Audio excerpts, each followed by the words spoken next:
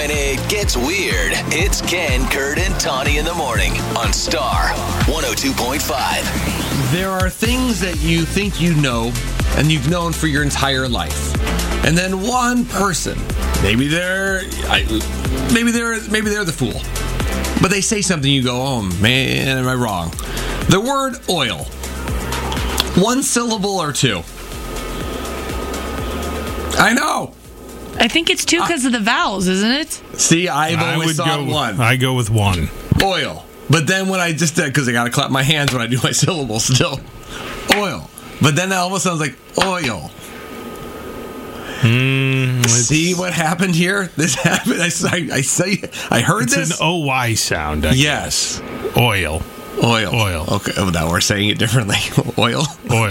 Why am I saying is that one weird? syllable or two? I think it's one, but because the way you said it almost sounded like two all of a sudden. No, it doesn't have an A in, like royal. Royal, right? The soil. Yeah, it's still one to me. Yeah, soil and foil. That sounds one syllable, but oil.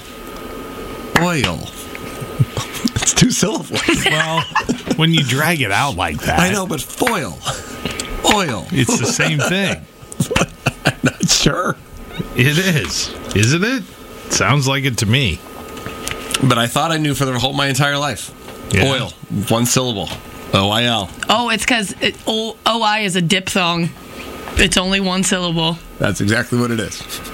That's the reasoning for it. So does it say two? No, it's one. It's only oil is one syllable because the OI, even though it's two vowels, forms something in the language called a diphthong. Like, I don't know. I can click on that, and oil is only one syllable.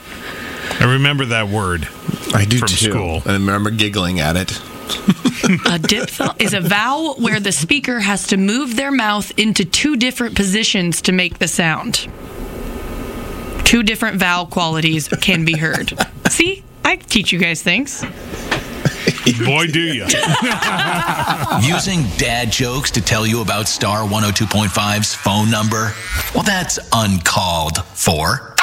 Nailed it. 515-280-1025.